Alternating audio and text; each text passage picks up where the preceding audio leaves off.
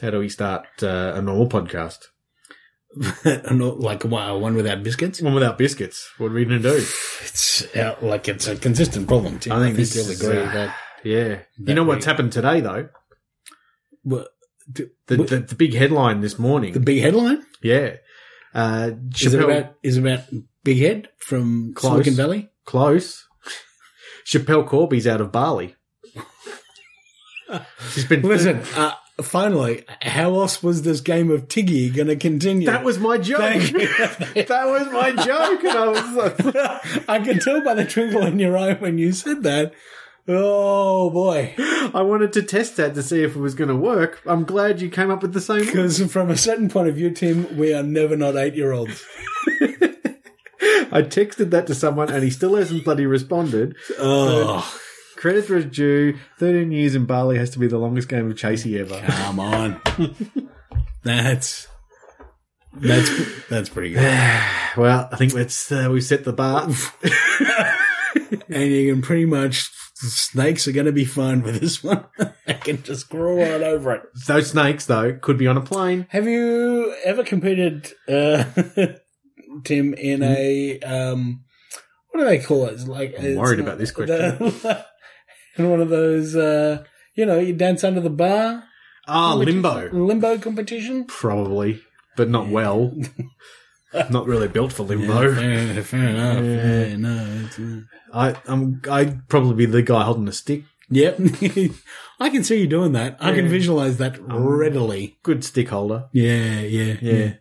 Look, what else have we got up for the week here, Ross? Oh, we didn't get to my book. Next week. Yeah. Next week. I found a whole lot of books. I found a whole lot more Mr. Men books when I was cleaning, emptying a box the other day. And I'm fucking pissed off about this Doing one. some shelf work? Yeah, doing some shelf work. Nice. Yeah. Okay, well, we'll get into some Mr. Men review next week. Yeah, sizzle that in there. Yeah, sizzle it for later. We look at our butter on a pan? Yeah. Yeah. Oh. We look at our next sort of thing to World Cup. Yeah. Where we go next? We're going to talk of some plans. We talk about plans. Fans, plans, and bands. There you go. High fives all round. Yeah. I'll put some Foley in there. Thank you. Track 62 off the sound effects record. Yep. High five. So fan plan. Yeah. Do we have a bass player? Yes, Tim, we do have a bass player this week. Would you like to tell us who it is? Yeah. I would like to tell us who it is. Yeah. It's now. Can I make you guess? Sure. No, it's a local. It's a local? A local bassist. A local bass player. Or bassist. That would be someone with an enthusiasm for fish, presumably. Yeah. Yes. Yeah, he's got a bit of soul. Right, there you go. Hey? Some call him flaky, but I think he's all right. He will pay you cash on delivery. That's important to note. Barramundi. Oh, fuck. or Tuesday. We're not sure. No, it's Nick Seymour. Oh, good. Yeah, we've got Nick Seymour in this week. Nice. He's a good bass player. Oh, yeah. Yeah, funny He's guy. qualified. Too. Nice guy. Better qualified to play the bass than I am. And his brother, because his brother played guitar. Yeah. Sure. Could probably also He probably could. give a dabble. Yeah. But I'm going to say he's more qualified to play bass than I am. Mark Seymour? Yeah. Yeah. Yeah. Pretty much any Seymour. Any of the Seymours. Or half of the people from Seymour. Or Seymour Smithers? Yeah. Is it Seymour Smithers? I think you might be thinking of Seymour Butt. Yeah. It's Marlon Smithers, isn't it? Smithers' first name. It's Seymour Skinner. Seymour Skinner. Yeah. Yeah. Yeah, I think it's Marlon Smithers' for is Smith. I saw an episode. Sorry, Nick. Back then, just call your heels there, Nick. I haven't seen any new episodes of Simpsons for a long time, but I did see there was a Muppets one. It is one of those things where people say it's not good anymore. I haven't watched any for 12 years. And I'm like, then how do you fucking know? See, it's not because I don't think it's any good. I just think I just haven't watched it. But I'm sure that every episode I have watched, I've always enjoyed. Yeah, I've been the same. I've caught a few here and there over the last few years. I think it's Waylon Smithers. Anyway, sorry, I keep going. Yeah. Not Waylon Jennings. Different guy. Waylon Smithers. There you go. Yeah, but there was a Muppets episode on the other day. It has jokes in it, and things happen. Yeah, and it's clever. Every episode I've seen has always been. It's always been some. Yeah.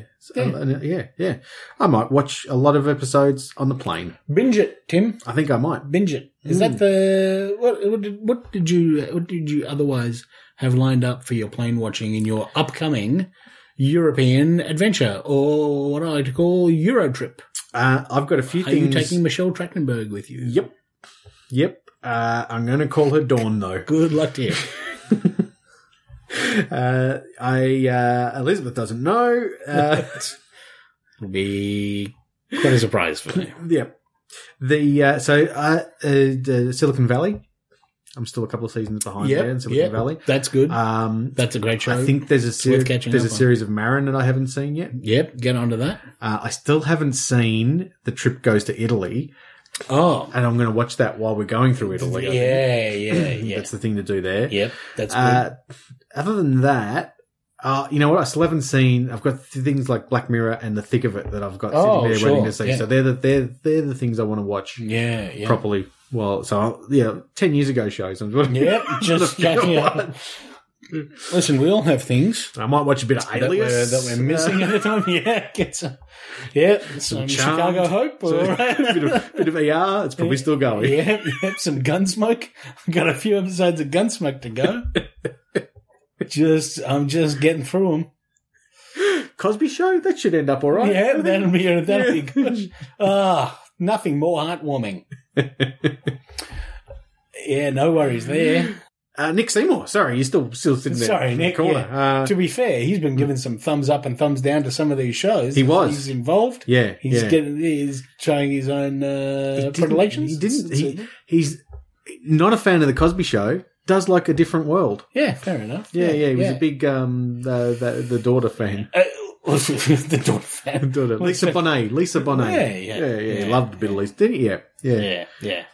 Fair enough. Yeah. Listen, and maybe we'll talk to him later, but I want to know where he falls in the Punky Brewster versus Small Wonder continuum.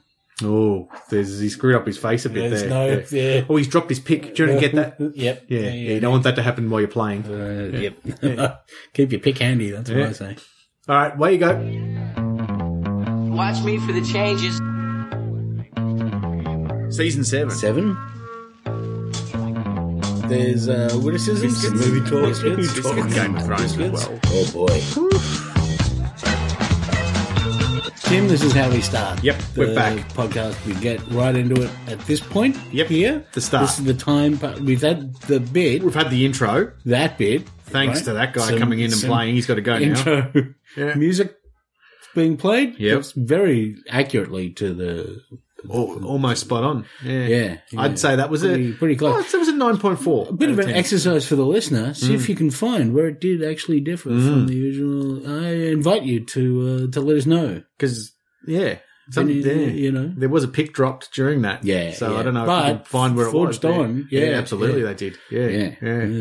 Good work. Yep. Oh, boy. I'm impressed. Yep. Yeah. But, and not to take anything away from that, but music playing is one of those things I can't do. Always seems mildly impressive to me. I've seen. I don't do that. I've seen you play the piano. Have you? Well, it was in a lower, and there was a speaker coming out, and you were just miming. But it did look convincing.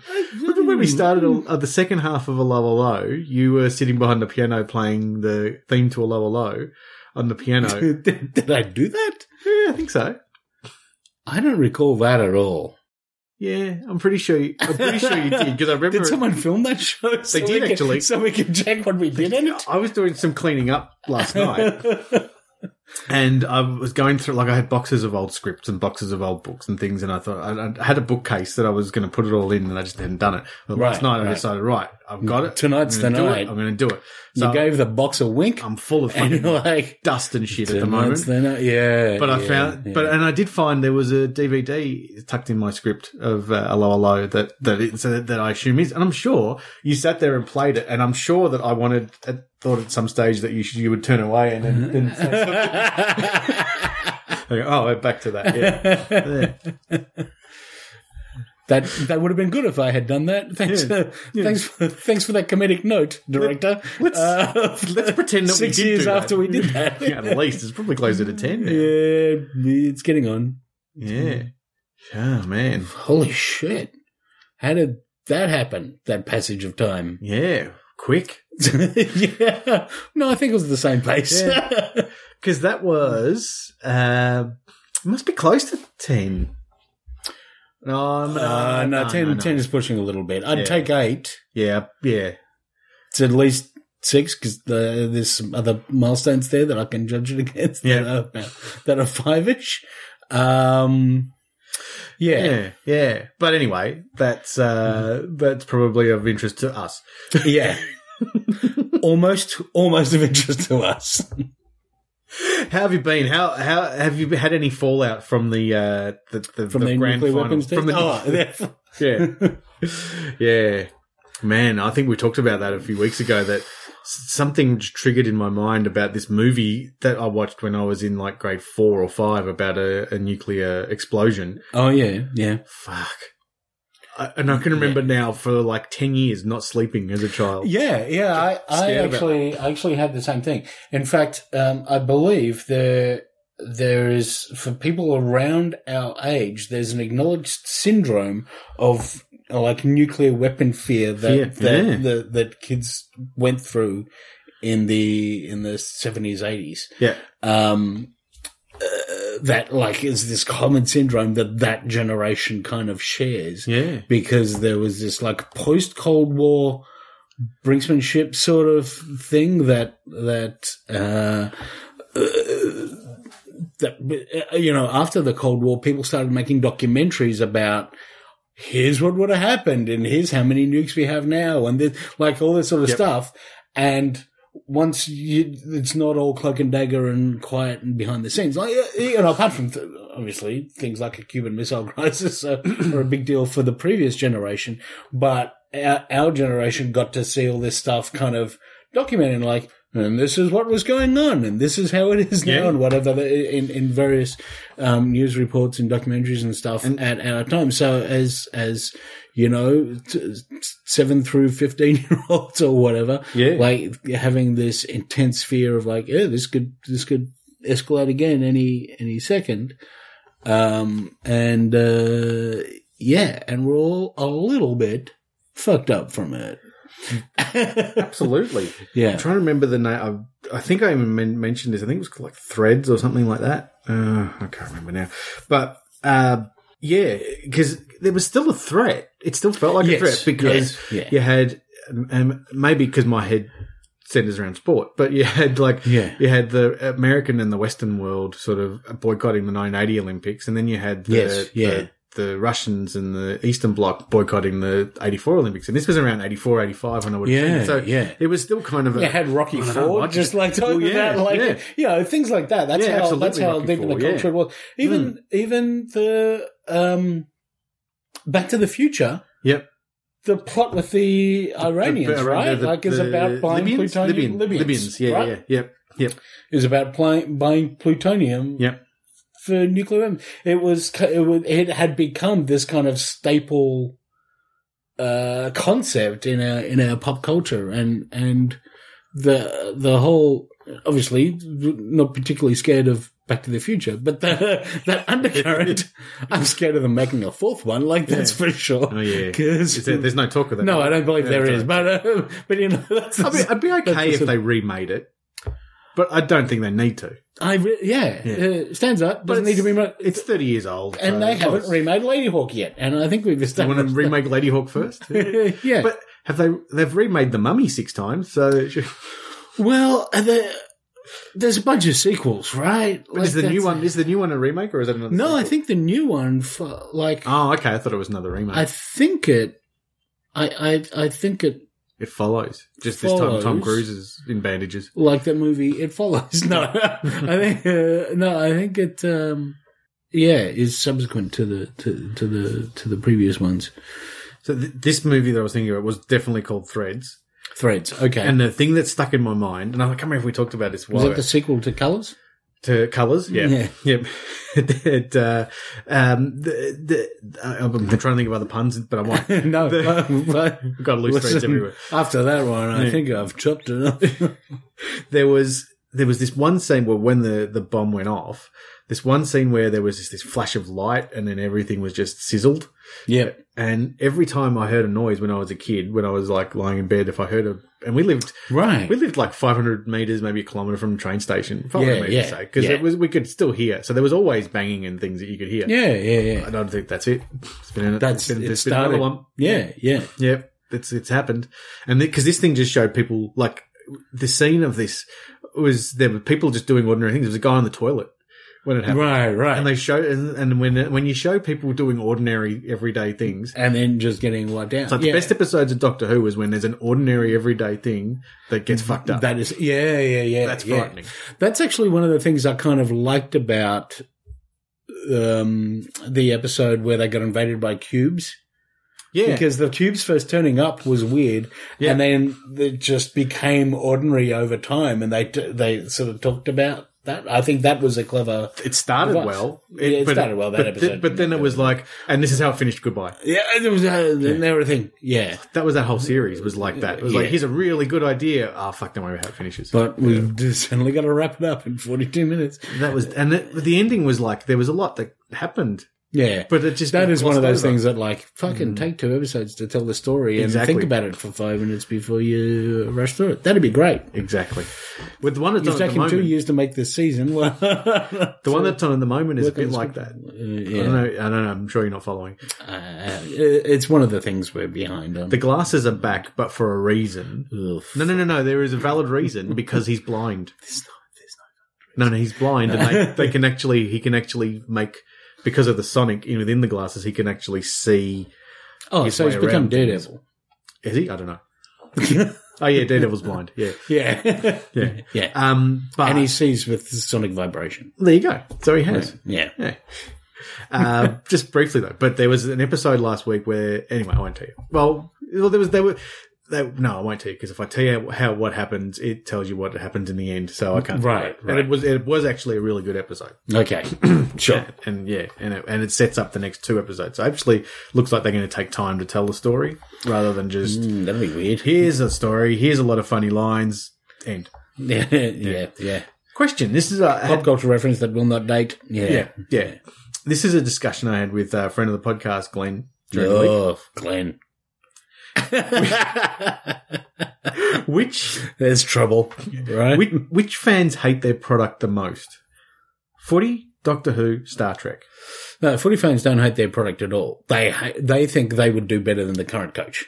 Yeah, right. That's the thing. Product, they fucking love those guys, even when they're beating their wives and shit. They're fucking great. No. If you were to go, but they do feel that they would do better. Like if they could just be put in charge, they are waiting for someone. They're like the fucking shitty guitarist that goes to Tommy Emmanuel concerts and he's just waiting like, oh, my wrist is tired. Can you jump up and finish this song for me? used to do that. I used to do that on a much lower level. We used to always go to the Armadale Hotel years ago. Right. It was always cover bands playing. And the Army D? Yeah. The Armour or the Dale. Yeah, sure. Yeah. There was always cover bands. I'd always go, one night the drummer's not going to turn up. Does anyone know how to play the drums? I go, this is it. This is my break. And Tim, what do you play in your current band? Bass. Yeah. Okay. So, I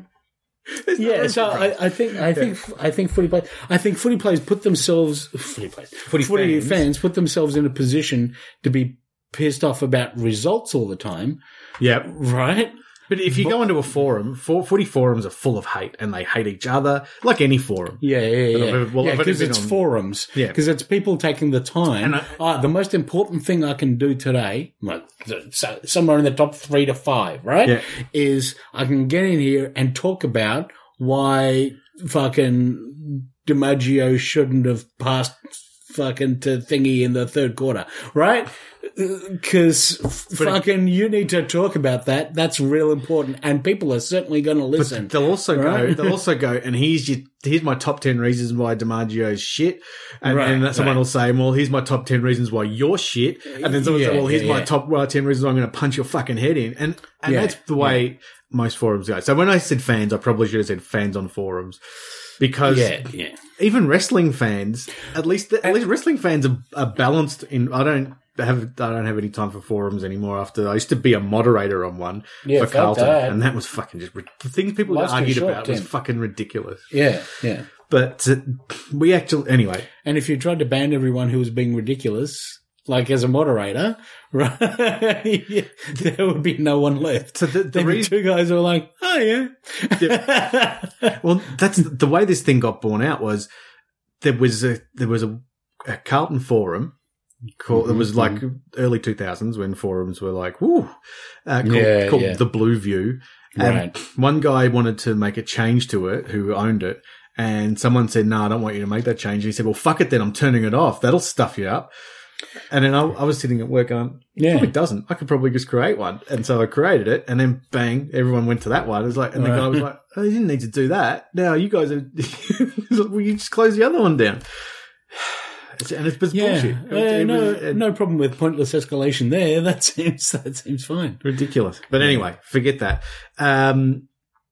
Because Doctor Who fans do hate Doctor Who. Also, the thing about the thing about getting really depressed when your team loses, like they go, "Oh, we lost."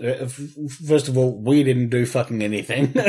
So I'm a member. So I contributed. Some young men that are paid a shit ton of money for some basic inherent ability, and otherwise have nothing to do with the colours they're wearing, failed to live up to your expectations this week in a way that you didn't affect whatsoever. Right? No. Nor did you when they won. I cheered and I wore a scarf. Yeah, possibly. Or what if you weren't even at the game? I would have watched. Right, yeah, sure. And then your cheering's going to have just as much effect. So, you'd be surprised. and then, oh boy. Listen, feeling the warmth of a crowd in an arena is not nothing. Yeah. But you didn't do fucking anything. And carrying on, "Oh, if we don't mention the game, there's one." Oh, for fuck's sake. Like, you got, if you're supporting this team for more than 1 year, you're going to lose half the time. Yeah. Right? If you have a fucking top-notch year, you're going to win more than half the time. Yeah. Right? 5 years later, your team's going to be shit. Probably. Right? Like the swings and roundabouts, right? The way it's set up. So you're going to... But you don't think rationally when you're in the eye of... Because, I mean, I get carried away when it comes to supporting teams. But... And I'll probably say, "Oh, that guy, how does he fucking get a game?" and blah, blah, blah. But it's when you turn on each other. It's not like none of that has any point. Like if there is a guy who's getting a game every week and has never seemed to contribute fucking anything, it's not unfair to go, "I don't know why this guy's..." But there's discussion. Right? There's discussion and there's hate. Right. And I think when it comes to forums, and there's picking on any fucking thing that could have happened during the game, and there's like, "Yeah, we just didn't seem to have it today." You know, like there's and you can go the other way on forums too, where you can just be overly positive, and that's not interesting either. When you want to be encouraging, but anyway. So I reckon that footy fans in forums, can hate a lot. Like I used to look at Buffy forums. Buffy forums were never full of hate. Right. There are forums here and there for particularly positive media of some sort. Yep. That are not. And that can happen. That being said, there's a general tendency for, if I'm bothering to comment on this, I'm probably complaining about it. Societally. And there's a percentage of that that's justified. And listen, none of those forums ever represent anything like the totality of the fandom of the thing. No. Right? It's a fraction of a percentage. And maybe all the people on the forums have a valid point about, like in the ideal world, maybe all the people who visit that forum have a valid point about what's wrong or what's bad or what shouldn't have done or what dumb decision or whatever. Yeah. Right? They're still only 0.5% of the total volume. And having a discussion about that is one thing, but it's hard to have a discussion with something when you come out and just say, well, this is bullshit. Shit. He's running the show into the ground. He's fucking trying to kill the show. And then the same people who were saying that about Davies. He's not trying to fucking kill the show. And then the same people who'll be saying it about Chibnall in 5 years' time as well. Yeah. Oh, if I fucking, come on. 2. 2, yeah, exactly. They're taking over next year, and then he's great. Oh, shit. Yeah. This one episode I didn't quite like. So, yeah. And there's going to be episodes you don't like. Yeah, there are. In a show that is built around creativity, it's built around like a guy who travels in a box. Sure. It's built around ideas. There's going to be shit ideas.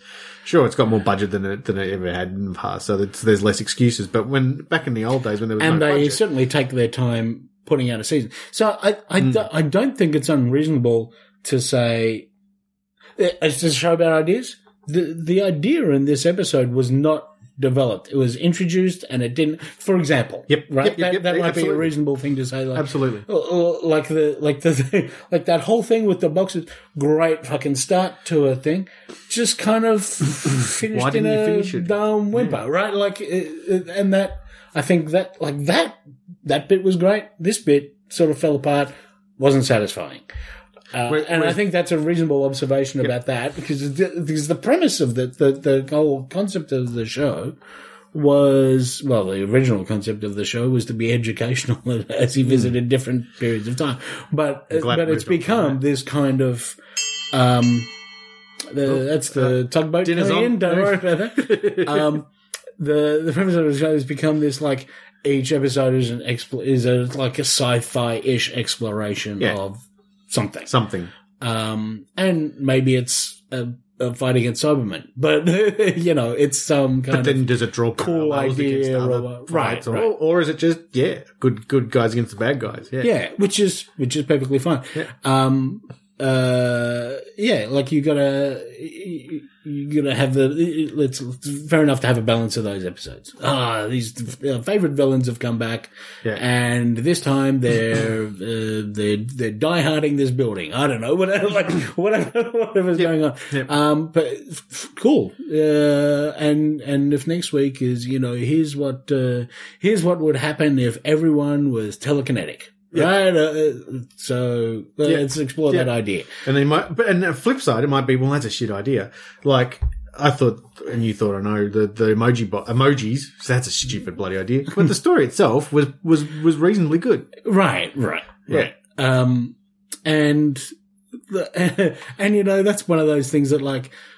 In a trailer, if you're going to highlight that in a trailer, you're telling me that this is this is an important part of the episode. Doctor Who notorious for not having good trailers. Right. Yeah. If it's just something they encounter in the episode, then it doesn't bother me because it's obviously not that important. It's just a moment, and on we go.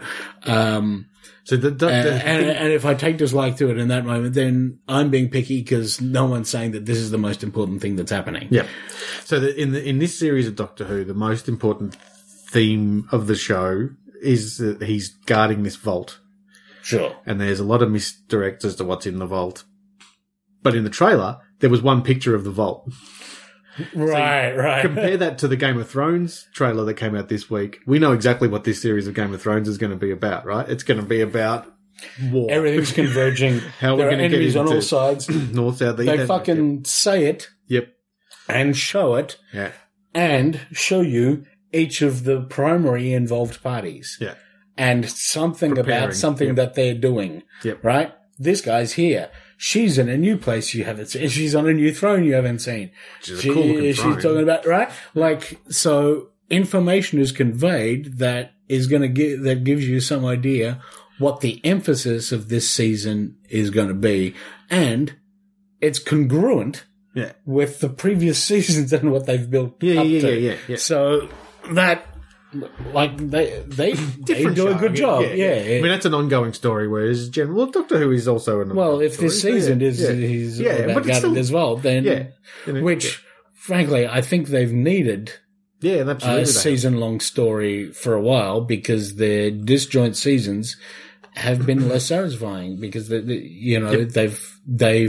every now and then you can. There's been too many misses and not enough hits, and they don't focus enough. They don't seem to focus enough on the like the story of River Song that season was so, and when the Doctor got killed, so many good opportunities there to tell that whole story, but instead they kept having, and here's an episode where Amy's lost for 100 years, and here's an episode where they get trapped in a hotel. It was okay, but it needed, and here's a story about some dolls that go crazy, which again, each of those stories were okay, but I wanted to know more about what the lady with the patch was, because I still don't know what she was there, why she was so angry. If you're going to do diversionary stories, like one-offs, Monster of the Week stories, which two great shows that do overarching themes also did. You Buffy the Vampire Slayer / Angel, because I see them as one thing, and X-Files. Mm-hmm. X-Files, you have your mythology stories and you have your Monster of the Week episodes. And if they were also fucking drop out 20-something episodes a season, right? So even if you weren't getting back to the mythology of whatever's going on this season, or in the Buffy case, the big bad of this season, there would be something in that episode about it. There's still a hint, for fucking sure, or something that a character did that would affect what happened with the big bad of this season. But there would also be sufficient mix to completely tell that story over the season, and you didn't feel that if we hadn't had so many Monster of the Week episodes, maybe we could have actually fully fleshed out this story. Each was told completely. Which I reckon Doctor Who did well in the series, the John Sim series, when he was the Master. Yeah. Every episode there was a reference to Saxon, or there was a reference to something, and there was always, and I think Dials. Bad Wolf, for example, did. Yeah, I still was. I actually watched that last night. I didn't love it, but that it was threaded through very nicely, the whole thing. When I finished doing this tidying up that I was telling you about, that was on. So I thought, I haven't seen that for a long time. I might watch it. Yeah, and I still don't understand what Bad Wolf was doing, really. Because I didn't explain that. Is it the TARDIS calling out to warn you that the Daleks are there? I'm not sure, but. Yeah, but it was still there. You're right. It was still a thing that people would talk about every week. Yeah, they do sometimes suffer with a bit of. Well, you just got to explain. Poor explanation. Yeah, yeah. Absolutely. I've said it 100 times. It doesn't have to be completely viable. Just fucking explain. Just explain. Just say the Cubed episode. Yeah. And it's like it was Russell Davies that used to say, if I'm being invaded by the planet of Zod, why should I care about it unless I know about the planet of Zod? Something like that. Right, so you've got to know something about what it is before you actually invest and care about it. Absolutely, yeah. And if you are building up a long-term strategy of the Zodites, right, and resolving it in 44 minutes, then maybe you haven't given yourself time to do with 3 tricky ideas of what the resolution is and what emotional arc the Doctor goes through in this particular case that you've been, exactly. Whatever things, then maybe you're not giving yourself time to do all those things well. Yeah. And you're running the show. Maybe you can give yourself time to do all those things that. Yeah. So I would say that this is not a discussion based on hatred. It's based on furthering. It's proactive.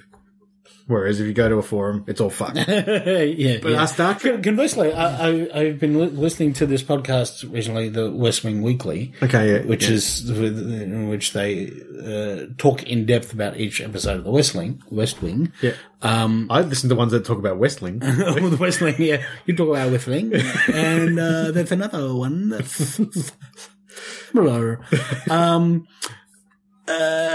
And it's co-hosted by Josh Malina, who was in The West Wing and is a frequent Sorkin collaborator, actor, from the days of the stage version of A Few Good Men. Okay, yeah. And onward.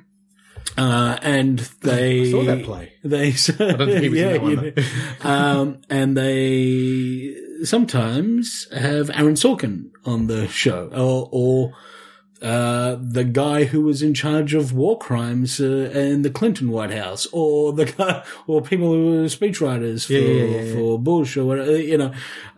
Interesting. Someone who writes Donald Trump's tweets. Now that would be a fascinating person. Losers. The guy who wrote Losers. That's gold. Keep using that. So they have people with interesting perspectives on it, and so some of the writers that they've had on the show have said. It's come up a few times that they have said, we have this idea. We talked to, someone who worked in the White House, or I was someone who worked in the White House, or whatever.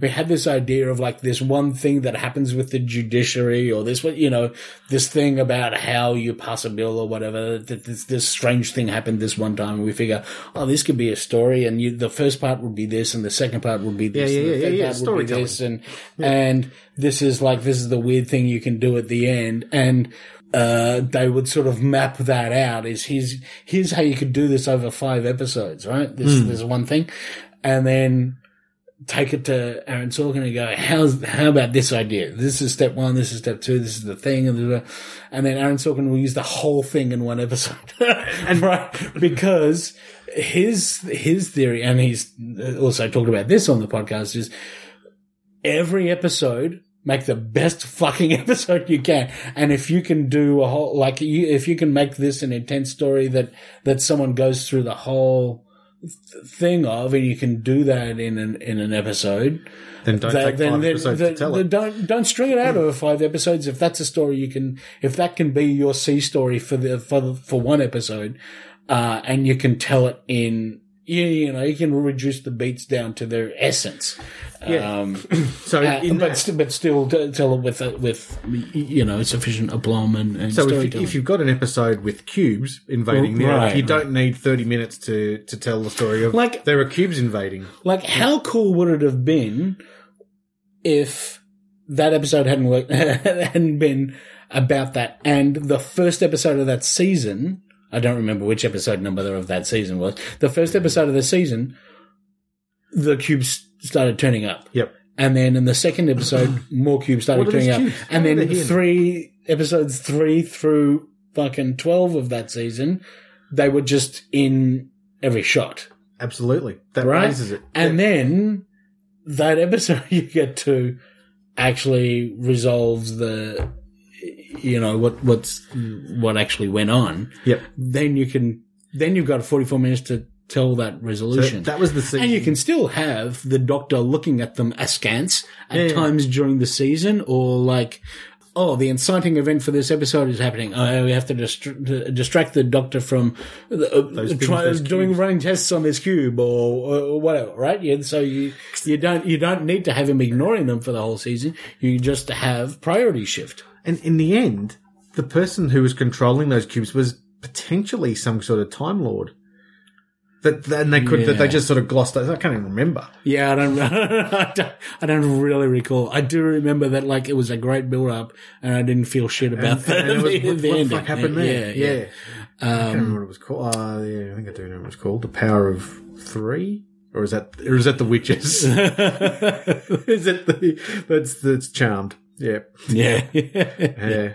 Glenn said he reckoned that Star Trek fans are worse than Doctor Who fans when it comes to that.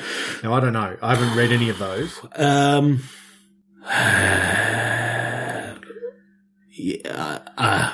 Listen, it's an apples and oranges thing. So they are similar, or I think there is less traditionally in Star Trek fandom outraged calling for people to resign.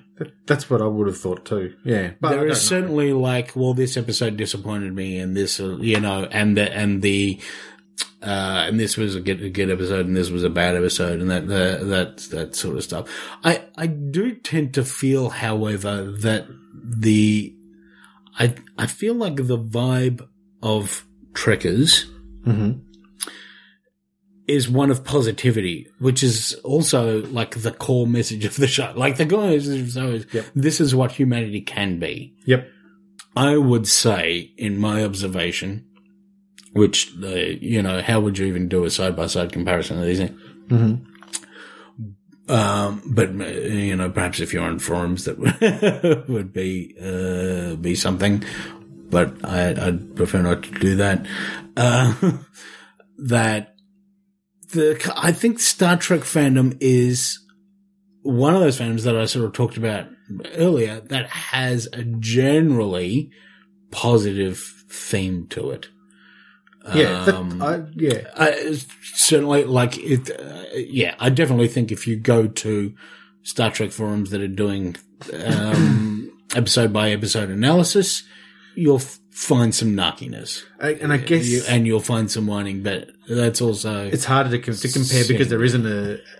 Is there a series on at the moment of? There is about to be a new series. So that'll be your test. Yeah.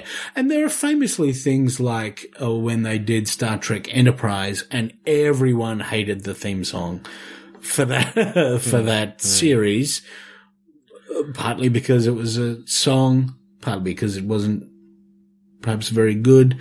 So there are universal dislikes. Quote unquote universal, because nothing's actually universal in terms of opinion. But I don't know that I would. I feel like you see, and again, it's difficult because there isn't a current Star Trek series. And there hasn't been for a few years. When there's movies. But really, not even that. I suppose the movies. I think that's different though, because the movies hit a completely different audience. Yep, it is different. And Trek fans have reacted poorly to them appealing to that audience, to them having such mass appeal. And they have their own problems, but they're pretty good fun. So I don't know. I think in terms of a show, it's hard to compare because basically for the period that the new Doctor Who has been on, there hasn't been a Star Trek show. That's what so it's hard to say because the which is cultural odd. Landscape is quite different. All right. There hasn't been Twitter any time there's been a Star Trek show on. Or such niche reporting of pop culture. So you wouldn't see in your Google news feed as many headlines of like fans call for fucking Moffat to be fired yet again because of the Bechdel test didn't exist when the last time a Star Trek series was on.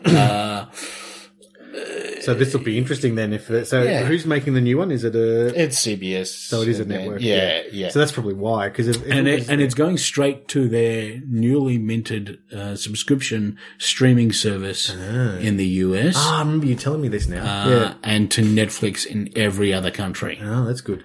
Yeah. So we'll get to watch it, which is good. Yeah. Just briefly, I did look and the lead is Sonequa Martin Green from The Walking Dead. Oh, okay, cool. I haven't seen any Walking Dead stuff, but Well, she's good. Yeah. That's a good show. This thing was called a Shakri, the thing that brought the cubes. Right. And they're a Gallifreyan legend. Okay, yep. Where they're like the pest controllers of the universe. Mm-hmm. Shakri consider humanity to be the plague that must not spread, hence why they've chosen to start killing them. And then so that was like, are they Gallifreyan or are they just? They didn't say. So that's again. They said let's just brush over that. Yeah. Amy is left confused as to what has happened.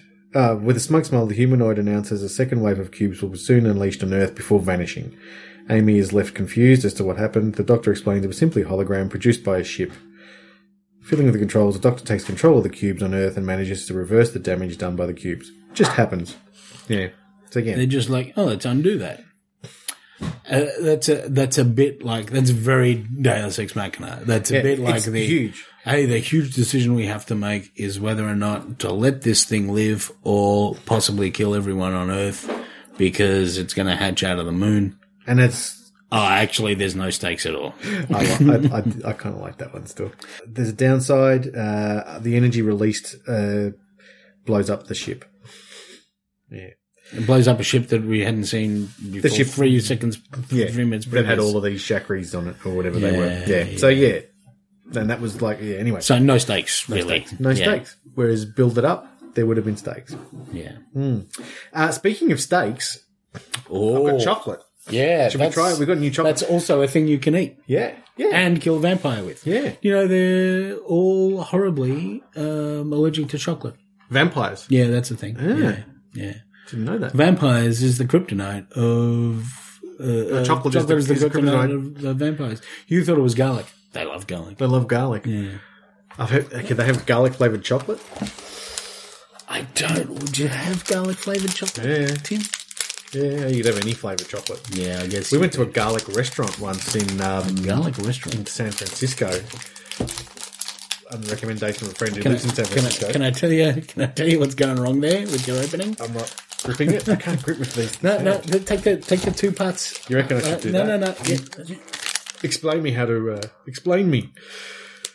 Oh, this one isn't made like the other one. Oh, there you go. You got it. I did have some feedback. Certainly the Cadbury stuff now. This is how you... All right. And M&M's, I'm not... Well, I do like a Mars bar. I'm not a huge fan of the chocolate M&M.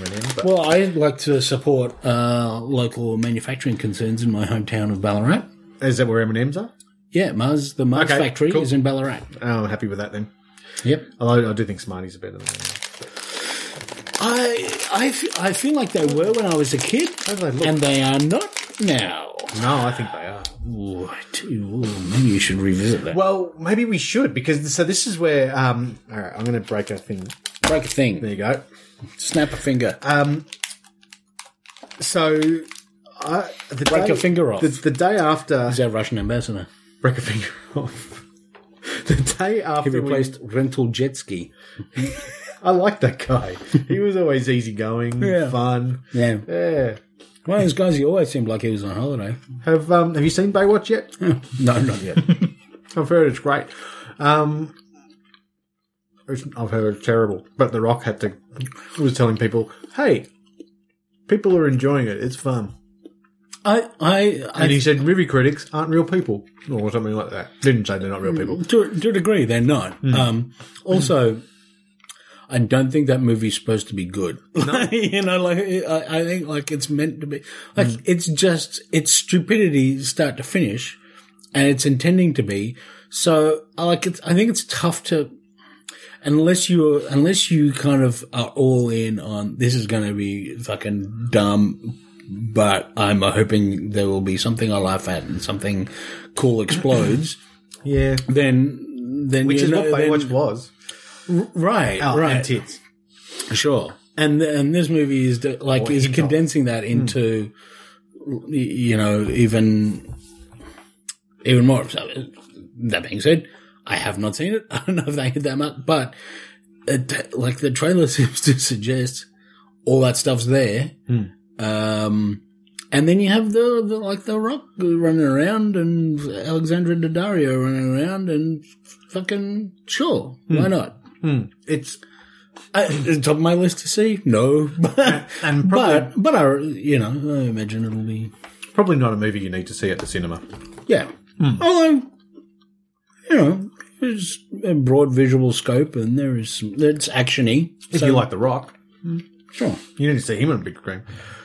Now I was going to say something else. This is chocolate based. Yeah, it's good. Yeah. What was I going to say? Minty.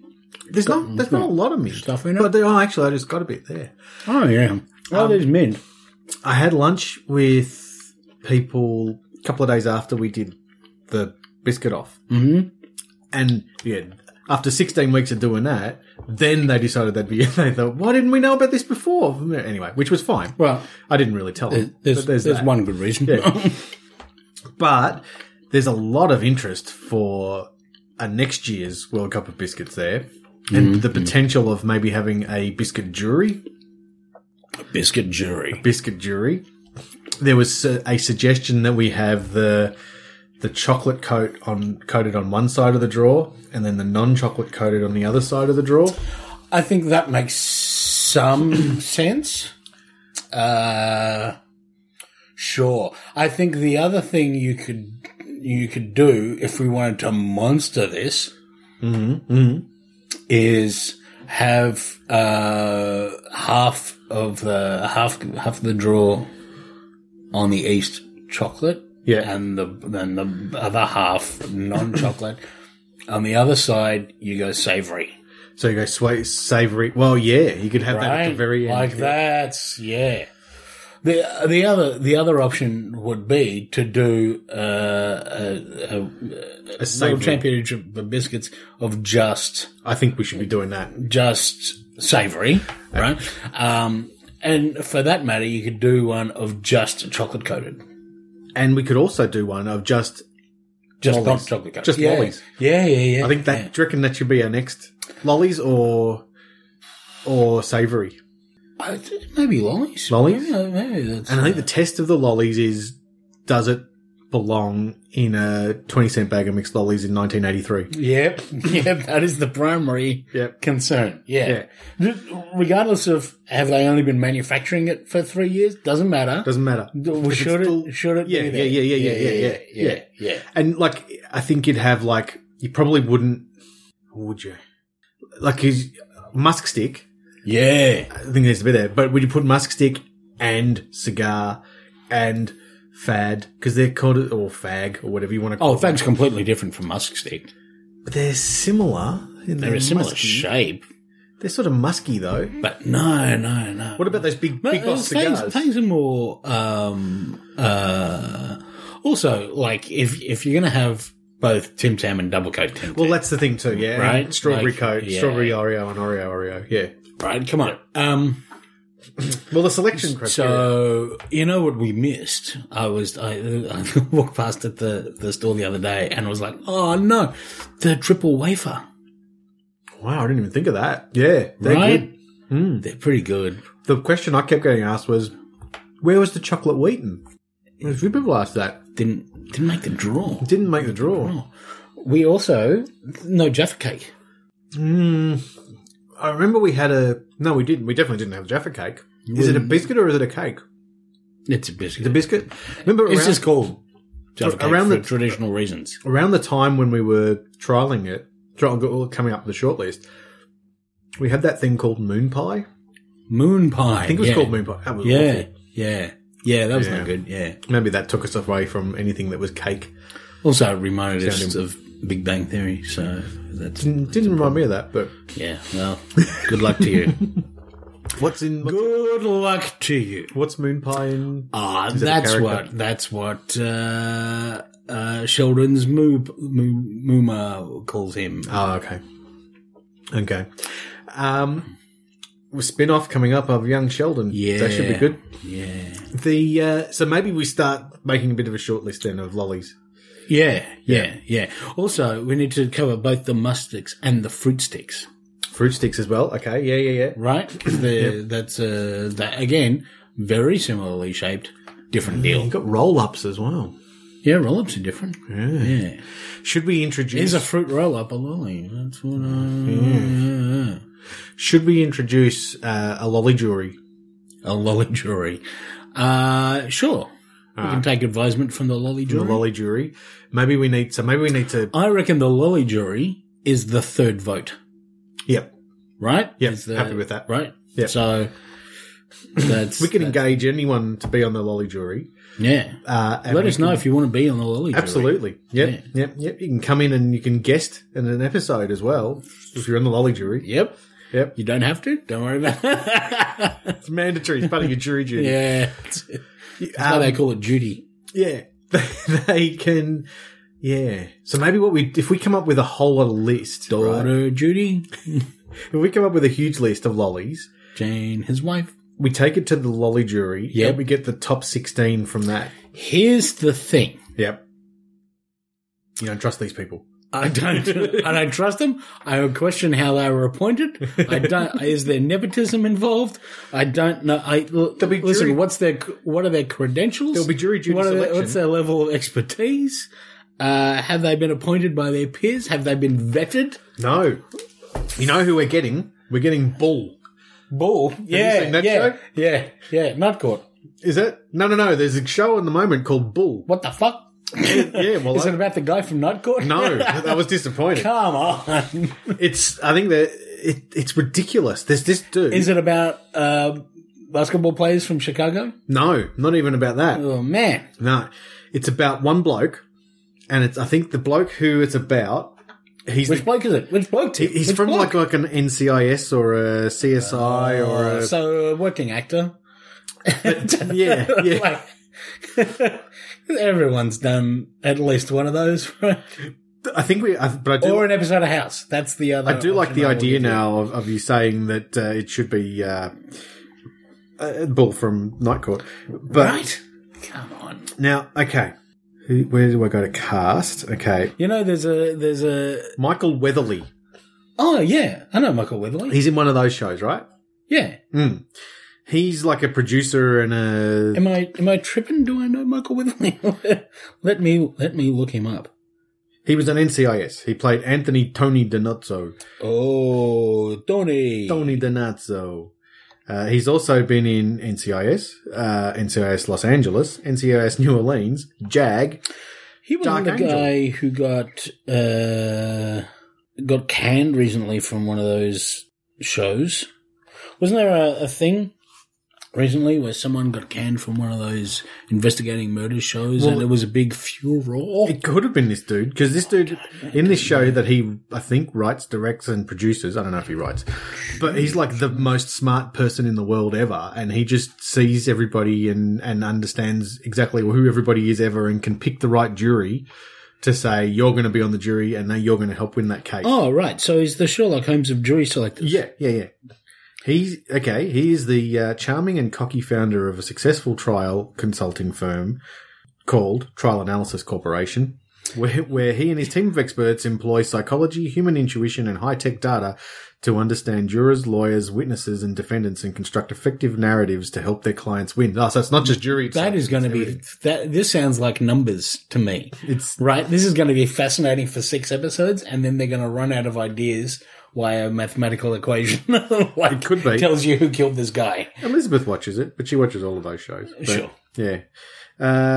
And I do like the concept, but it does seem to me like this is a good 6 to 12 episodes. But the dude who wrote it, the dude who makes it is the smartest guy in the world, and he's just like, hey, look at my show, I'm the smartest guy in the world in this show. Yeah.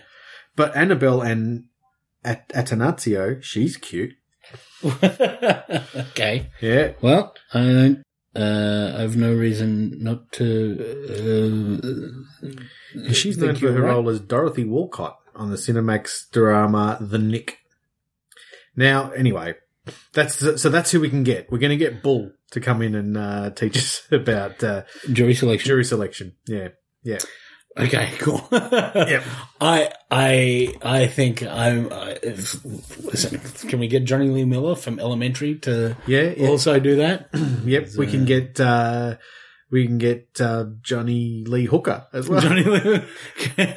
Can we get someone Cougar Mellencamp? Like any of the Cougar Mellencamps? One of the Cougar Mellencamps. Yep. Yeah, anyone with 3 names. That sounds fine. Yeah. So we gotta. I'm cool with the jury. We need to figure out how it's going to work. Also, you gotta try them both before you submit the. You can't just go on. There's no as far as I recall, these are pretty good. No. You fucking have a go. Right? If you're trying to compare a freckle to a licorice allsort without having them side by side. Come on. Now. You're a fool to yourself. and a burden to others. I got a question for you, Tim. Mm. The little ball covered with hundreds and thousands in the licorice all sort packet. What's up with that? Yeah. Yeah, Right? I have to admit, I haven't had a packet that has had one of those in it for a while. I haven't had a packet for a while. I was going to say that might be mine. No, this was one of my pre-stage superstitions. Oh, yeah. Licorice also before I go on stage. Yeah? Yeah. Licorice is supposed to be good for your voice, Okay. apparently, but that wasn't why I had it. What if you just drank some ouzo? I did a show once and I thought, yeah, that went all right. I had a licorice before it, so I'll... Yeah. And I did Also, like licorice I should also. wear these socks every time. I definitely do that. Yeah, I'm a shocker. By the end of it, it's like, these socks reek. I can't wash them. No. You're a dice jail kind of guy. Who? Dice jail, the idea that when you are playing, say, a Dungeons and Dragons game or something like that, and this dice keeps not giving you the number you want, you put it in dice jail. Oh, yeah, absolutely. Yeah. And my whole family are like this, especially when it comes to football. It's been known to go over to my parents' place, and my sister will be standing in the kitchen, where there's like the kitchen there, and then there's a TV room there. They score better when she's standing in the kitchen. Yep. Bullshit. Yep. Sorry, I just had a bit of my sister yelled, but this is it's superstition. That's the way it works. My sister yelled at Elizabeth. Yeah, that's once. The way superstition works. Yeah. That's right. Yeah. It's stupid. Yeah. My sister yelled at Elizabeth once because she went to the toilet during a quarter, and whenever she was gone, whoever the team my sister was barracking for was kicked a couple of goals. I can't remember if it was her team, which is Geelong. Elizabeth came back out and said, "Get back in the fucking toilet now." Boy. But I understand that because I've been brought up with superstition. Boy. Okay. Well, I have. Look, and you don't mess in theatre. You don't mess with superstition because if anything can go wrong, it will. Yeah, that's true. Mm. That's true.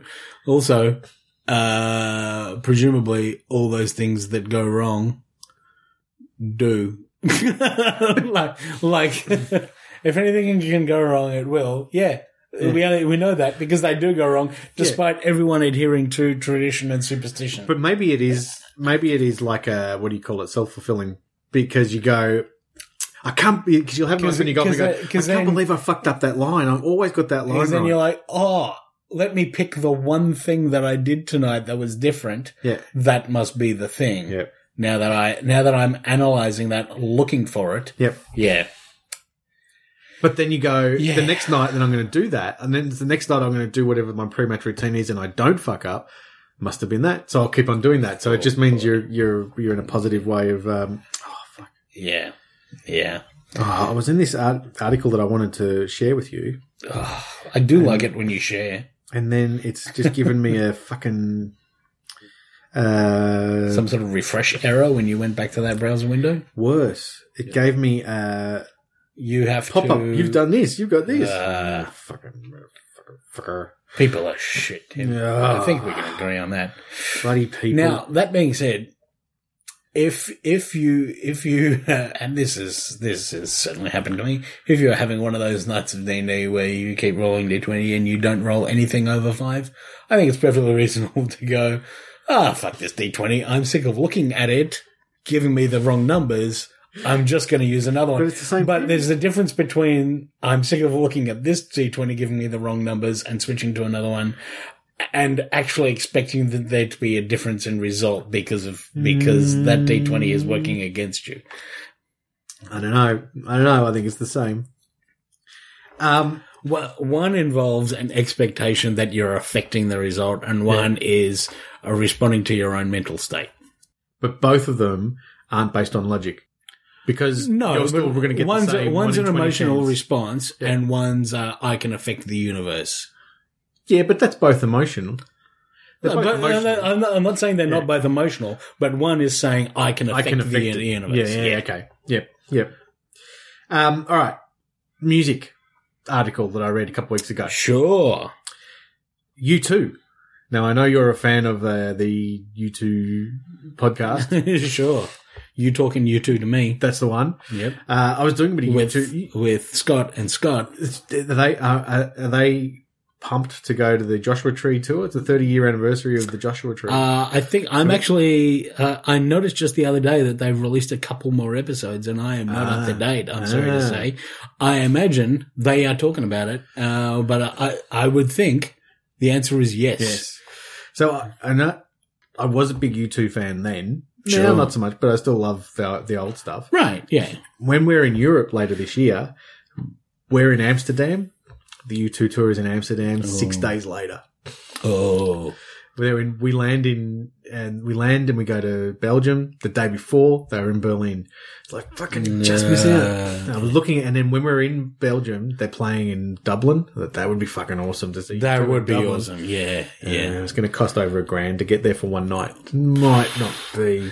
It's still, listen, It's a once in a lifetime. Here's the thing.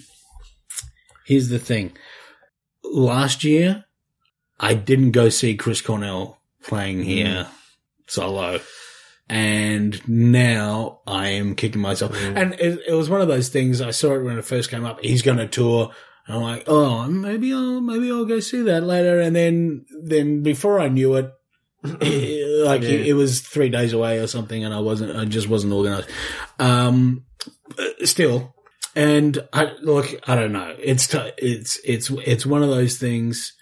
If you, but the thing sometimes you want to do the thing for the experience of having done it and the like, okay, I'm paying X for this. Or Edge. But I'm paying Edge for this. Edge, he gets all the money for the tickets in Dublin, right? Yeah. Amsterdam goes right to, Adam Clayton. Adam Clayton, yep. Michael Clayton's a different guy. Yeah. But whatever the cost of things, it would be awesome. Like it's tough to justify. Sure, and I have seen you too, but it would be a singular kind of experience that would be tough to remake. And like it's not like if fucking the Edge died next year and you hadn't done it, like how would you feel? Yeah. But I have seen them before. Sure. Yeah. And it'd be, obviously I'd be disappointed, but I've seen them before and it would be, if I hadn't seen them before, it was the second concert I ever saw. I'm still thinking, well, the one that was possibly doable was, because they were also all sold out, except for Paris. Yeah. Oh, okay. The night they're in Paris, which is my mum's birthday, which isn't part of the story, but she's good to know. She's actually gone to see U2 a couple of times because she likes one song, but she loves that one song. So, and good on her for going to see U2 in a big stadium, which yeah. But anyway, they're in Paris. We're in Dresden. Okay. And then the next day we're going to Prague. We could almost go, well, instead of catching that train to go to Prague, we'll fly to Paris for the night, then fly to Prague, and then then that's doable because there's cheap flights that do that. So that's still yeah. I reckon that's the go. I reckon do that. Here's a thing I will tell you because it vaguely relates. Catching trains around Europe is cool. Yeah. Right? You get fucking people boarding the train and checking your papers when you cross the border. Yep. That's cool. I will also say that there was a time when I was in Beijing and attempting to get to Xi'an. And we all arranged with the whatever they call their government sponsored the tourist bureau thing. Like here's your tickets to get to Xi'an on the train, and we caught a cab to the Beijing train station. What we didn't do was catch a cab to the Beijing East train station. Oh, no. And this was like 6 o'clock at night or something like that. So we were like the last people out of the tourist bureau thing, and then we were like, well, let's go to the train station. Went to the train station, went to the wrong one, and Beijing, not a small place. No. Even the train station, not a small place. Shit. Right? Fucking huge. So it took us a while to figure out, oh no, we're not even in the right. Oh, no. And someone, you need to be in Beijing West train station, right? So, went back to the hotel we had been staying at couldn't get our room back. Ended up in some sort of flop house room in the basement that had like 5 beds in it that I'm pretty sure all had bed lights kind of thing. That's what you want. Stayed there overnight. Got up in the morning, went back to the tourist bureau thing.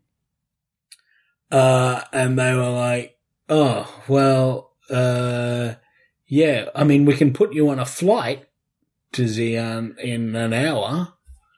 Got on a flight, went to Xi'an, had some quote-unquote orange juice out of a can on the flight and something resembling a snack.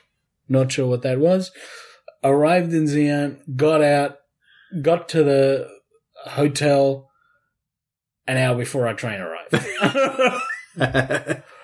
So you still had an experience. Right? Yeah. So I had a huge experience. But sometimes the let's just take a flight thing actually trumps the train journey as cool as it is. And saves you so much time that we've got one of those 10, a little bit stops. Different situation in Europe. Yeah. We looked in the flyer, but we got one of these 10 stop things on the train, like a Eurail thing. Yeah. So we're stopping at a whole lot of places as we go around. That'll be pretty cool. Looking forward to it. Now, my YouTube trivia question though is yes.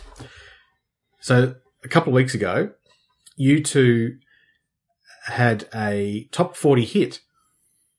I didn't know that either, but they featured on Kendrick Lamar's XXX song, and it debuted at number 33. And in doing that, they became the, hang on, let me count, 1, 2, 3, 4th act to have a top 40 hit in the 80s, 90s, noughts, and 10s. Right. Can you name the other 3?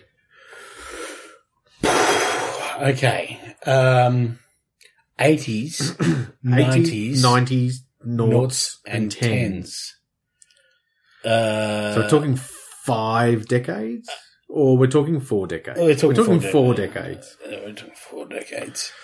Okay. So this is a tough question because it's got to be someone with longevity.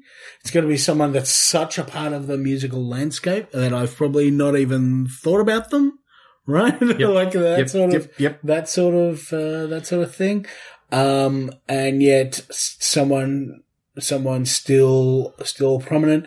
80s, 90s. I'm really just repeating that. Well, it's the 80s that's the tricky part. So U2 did it with So this is number ones? No. Just had to be in the top 40. Top 40. Top 40. So U2 had a song called Get On Your Boots in 2009. Yeah, they did. Which is in number 37. And part of the intro of You Talking U2 to me. Oh, is it? I don't know if I know. Oh, yeah, I do know Get On Your Boots, yeah. Pride in the Name of Love. Yep. In 1994. Yeah. I would have thought they would have had a fair few in 1980. Yeah. But that would be the first qualifier, I would imagine. Yeah. Yep. Lead singer Bono and lead guitarist The Edge had already visited the Hot 100 Top 40 this decade with Haiti, billed as by Jay-Z, Bono and The Edge. Okay, sure. And Rihanna. And that got to number 16. Yeah, that's good work. But then again, it talks about all the songs from the Joshua Tree. The other 3. Okay, I'm going to take a couple of dabs at it. Mm-hmm. What about the Chili Peppers? Nope. What about, they got to be close though, right? The 2 who were the closest, they got to be 80s, 90s, and noughts. I don't reckon they would have had one in the 80s. They were around from They were around 86 or something, like Mother's Milk was. But I don't reckon they would have been in the top 40 pop chart. Yeah. The 2 that just miss out, I can tell you, yeah, was Bon Jovi. Sure. Yep. They did have a song in 2013, but it was a re-release of Living on a Prayer. Right. So they wouldn't count that. And Whitney Houston.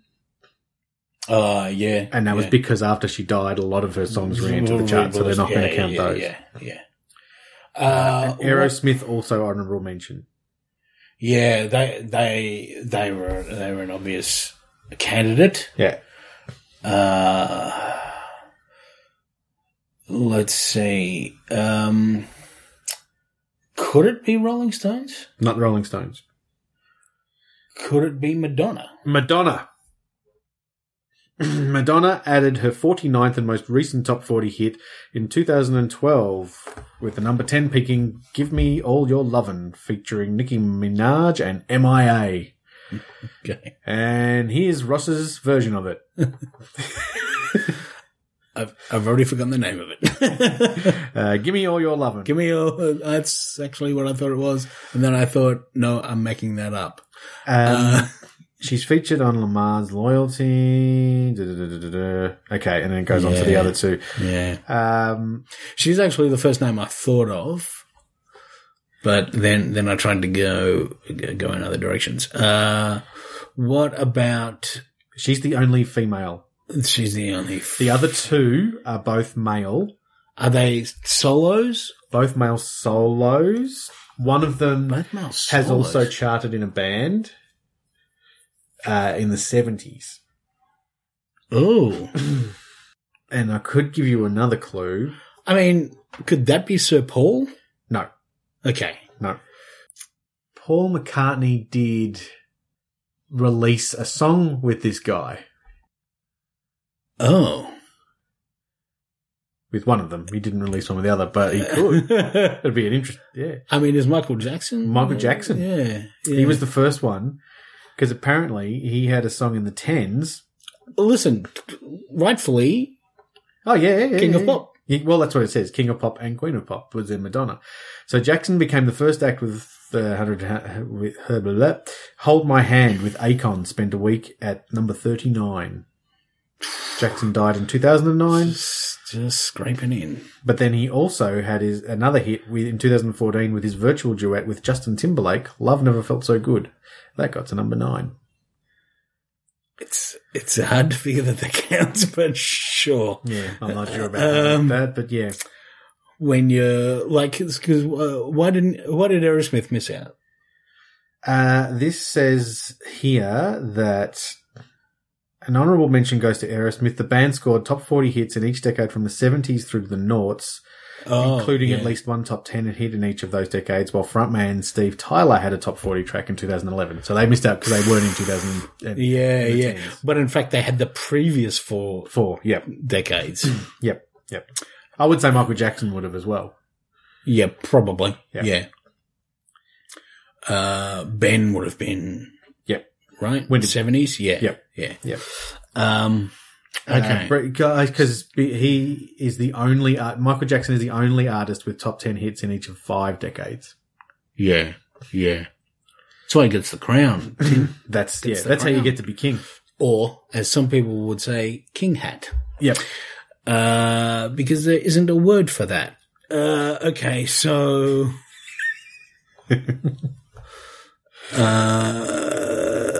So the other one...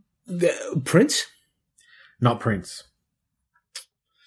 A solo act again? A solo act. A solo act. Now... Solo act. You'll be wrapped.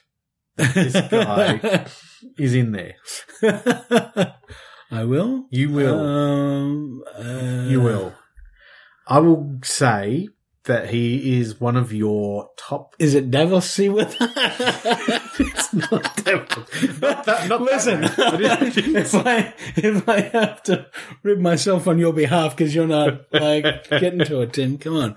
No, he is a singer. He would be in your top 5 artists, I think. Really? I think. Really? Okay, that's interesting. There's another clue I could give you that would certainly give it away, and that's not just telling you his name, because that would give it away too. I mean, because the obvious candidate that comes to mind for me, if it's would be Joe Jackson. No. But I'm sure that's not right. No. But look over there. Where? There. Oh, there's a lady that I used to know. Yeah, she's married now or engaged or something. So I'm told. Yeah. No. No, wrong genre of music. Wrong genre. Wrong genre. Oh boy. Although, wrong genre of music. Gosh. I mean, I'm tempted to say like it might be someone like a Tom Jones. No. But I don't think that fits the clues you've given me. No.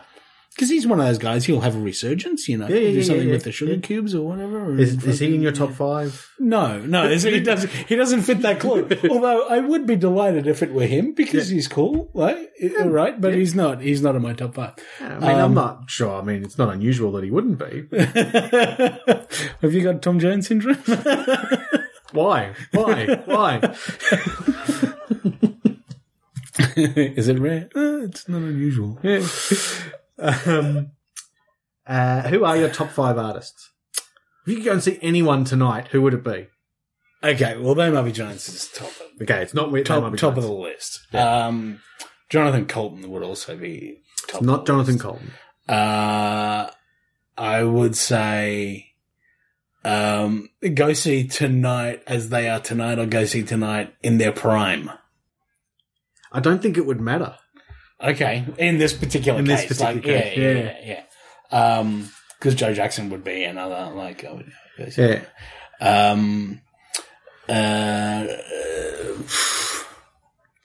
this guy is always in his prime, I think. This guy is always in his prime.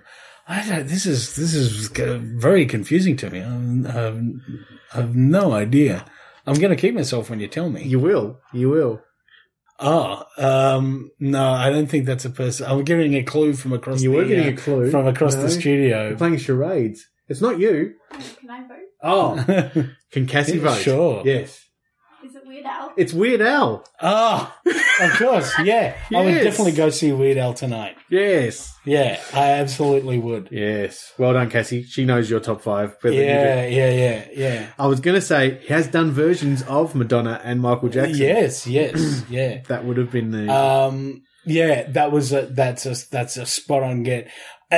He's a strange one in that you don't, like, in a way you don't think of him as a recording artist. Like, clearly he is, but he's just like, he defines his own genre, you know. He to me is a bit like the Lord of the Rings films. Oh no, he's good. No, shut the fuck up. Because if someone says what's your 5 favorite films, I probably will leave them out. But they as an ensemble, as a group, but his songs definitely. His songs are over so in 2 minutes so. and they're to the point. Yeah, fuck you. Yeah, absolutely. Yeah. So, and of course, 80s. So you've got Eat It for sure. Eat It, Like a Surgeon. Yes. That came close. That only got to 47. Fat got to number 1. Yes. Yep. Yankovic boasts 4 top 40 100 hits. Oh well, no. Number 1 was bad, but Fat only got to number 99. Yankovic boasts 4 top 40 100 hits, and he makes the exclusive list by having them spaced out 1 per decade. After Eat It, Smells Like Nirvana climbed to number 35. Yes. Which I don't reckon is that good a song. That's it's the only one I know. White and Nerdy. White and Nerdy, yes, was his notes, and it would be Tacky. Featuring Crazy. That got to number 1. No. Oh, fuck, this is weird. Sorry, no. So it's right. White and Nerdy, his riff on Chamillionaire's Ridin' featuring Crazy Bone, which was number 1, became Yankovic's lone top 10 hit, coming at number 9, Word Crimes. Oh, Word Crimes, yeah. Robin Thicke's 12-week debut at number 39. So he just gets in there with because it was a top 40. I would have thought it would have been Tacky, but Word Crimes makes sense too. But he also, he released 8 singles that week. So it was going to be, he was kind of his own greatest competition. Yeah. Yeah, There you go. Cool. You're right. I am enthused that it's him. Yeah, I thought you'd like that. And well deserved, I would say. But also, it's not one that you'd automatically go. Right, absolutely. If you're thinking like the Pantheon, you're thinking Madonna. Good name for a band, the Pantheon. The Pantheon, yeah. Or Steel Pantheon. Yeah. There's. We should probably wrap it up. Oh, probably should have long ago. Yep. Some would say years ago. If you're interested in doing jury duty, Yep. Lolly jury duty, His boy Elroy. you can email us at watchmeforthechanges@gmail.com. Yeah, you can find us on Facebook at /WatchMeForTheChanges. You can find us on Twitter at WM4TC. Tim, you're on Twitter at Tim Long. Correct. You're on Twitter also, Ross, at RossMac. I am. That's all the stuff. We on MySpace? No, you can swipe left on us. I mean, I still consider myself a friend of Tom, but... Is that what it is now? It's something like Tom's MySpace or something? I don't know. I think they're due for another revamp. I don't know. To be really relevant. Are we on Snapchat? We are not on Snapchat, Tim. Man. Not on Snapchat. Until next week. I'm also not on Instagram. Not on Instagram? I like Instagram. Anything with pictures, I'm probably not there. You can find us on Grindr at... Hang on a second. Until next week, you've been Ross. You have been Tim. Bing. Bong. Bing bong. Bong. Bing. Bing bong. Bong. Bing. Bing bong. Bong. Bing. Bing bong. Open the juice. Got some juice shake. Get some juice for me. Juice. Yeah. Is that number 37 on the sound effects record? You got it. Working on? Yep, you got it sorted. 37. Watch me for the changes.